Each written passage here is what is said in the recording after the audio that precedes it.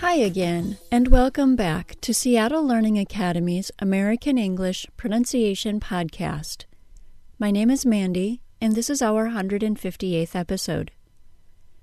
This podcast is going to cover some advanced pronunciation topics, so I would advise you to go to www.pronuncian.com/podcast and click episode 158 to read the transcripts for this show along with listening to it. Reading along will help you comprehend the lessons in today's show.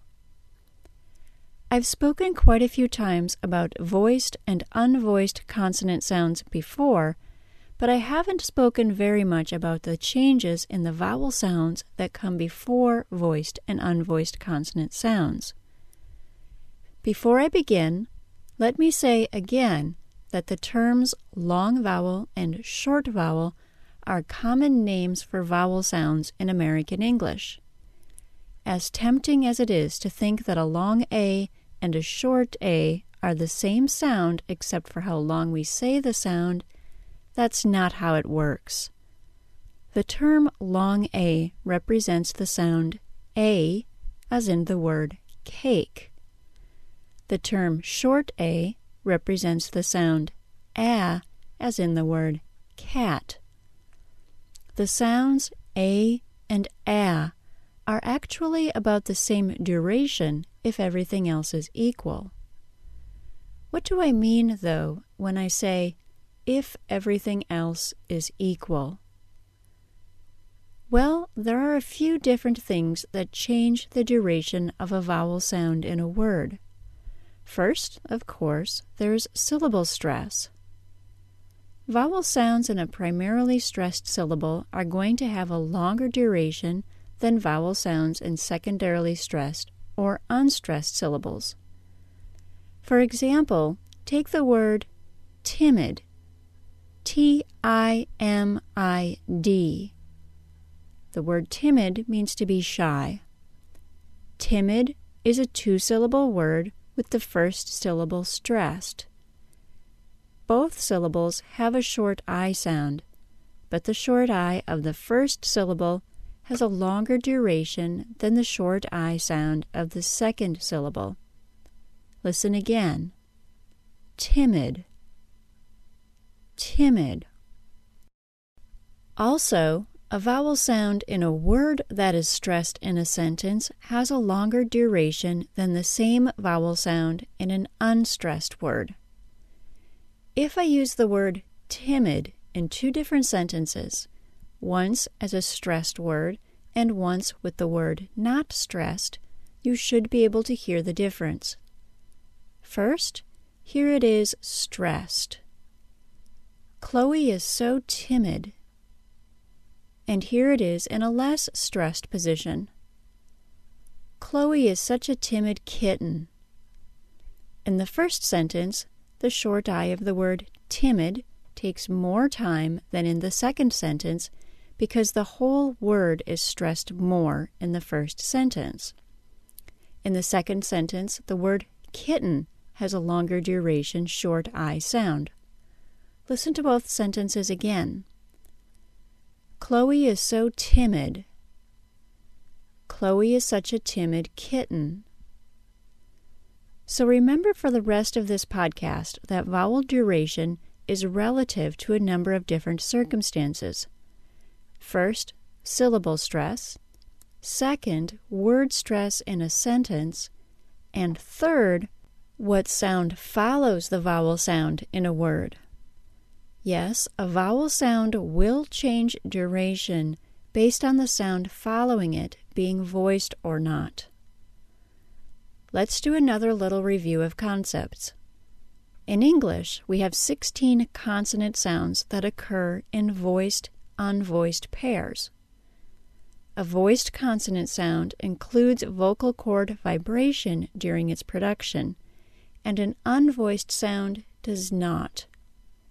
To feel the difference between a voiced and unvoiced sound, let's do a little experiment.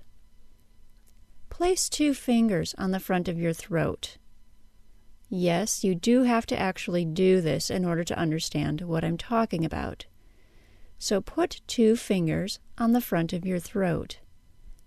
Now say the B sound. B, B. Now say the P sound. P, P. Can you feel the difference on your fingers? You should feel a vibration during the voiced B sound, but not feel it during the unvoiced P sound. If you feel it for both, you may be adding a vowel sound to the P sound. You should be saying P and not P. If you're saying P, you'll feel the vibration of the which is not actually part of the P sound. Let's do the experiment again. With your fingers against the front of your throat, say the B sound, B, and the P sound, P. At its very simplest, that is the difference between a voiced and unvoiced sound. A voiced sound vibrates in your throat. When I say voiced-unvoiced pair, I'm talking about 2 sounds that use the same shape of the vocal tract. Since the B sound and P sound are created using the lips in the same way, they are a voiced-unvoiced pair. Another example is the Z sound and S sound. The Z sound is voiced, the S sound is not. The shape of the tongue for both sounds is essentially the same. I also use the term minimal pair a lot in these podcasts. A minimal pair is a pair of words that are the same except for one sound. For instance, the words robe and rope are a minimal pair. The words are the same except that the word robe ends in a B sound and the word rope ends in a P sound. Robe, rope. Similarly, the words buzz and bus are a Z sound, S sound minimal pair. If you listen carefully to the pairs robe, rope, and buzz, bus, you'll notice that the vowel sound in the words changes slightly in duration. The vowel sounds in the words robe and buzz take more time than the vowel sounds in the word rope and bus. This tiny and odd little vowel feature is actually an important clue as to which consonant sound was said in a word. Listen to the pairs again. Robe, rope, buzz, bus. As I said in the beginning, we have 8 voiced, unvoiced pairs of sounds in English. 2 pairs of these sounds, the voiced and unvoiced TH sounds, and the ZH sound and SH sound, do not have any minimal pairs to use for comparison. The other 6 pairs, however, do have nice words that we can use for hearing and practicing this difference in pronunciation. First, let's practice the 3 pairs of stop sounds, the B sound, P sound, D sound, T sound, and G sound, K sound. I'll say a pair of words for each pair of sounds. I'll leave time for you to repeat after me. B sound, P sound, robe, rope. D sound, T sound, bad, bat. G sound, K sound, pig, pick. And here's a pair for our affricate sounds, the J sound and CH sound. Badge, batch. And finally, here are the 2 pairs of fricative sounds that have words that we can use. V sound, F sound, save, safe. Z sound, S sound, eyes, ice. I'll say all of those pairs again for you to repeat after me. Robe, rope. bad, bat. Pig, pick.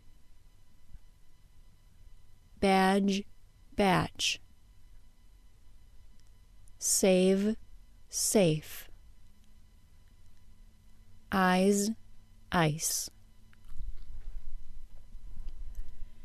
Since we're talking about so many minimal pairs today, I should mention our minimal pairs collection on Pronuncian.com. We've gotten through creating lists for almost all of the combinations of vowel sounds and consonant sounds, and they're free for you to access. Just go to www.pronuncian.com and click the Minimal Pairs icon on the home page. Then click whatever pair you want to practice.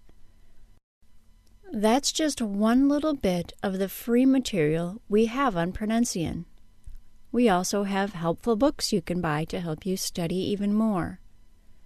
The information I covered today about the differences in vowel duration before voiced and unvoiced sounds is covered in our most popular book, Pronunciation Pages 2, Sounds of American English.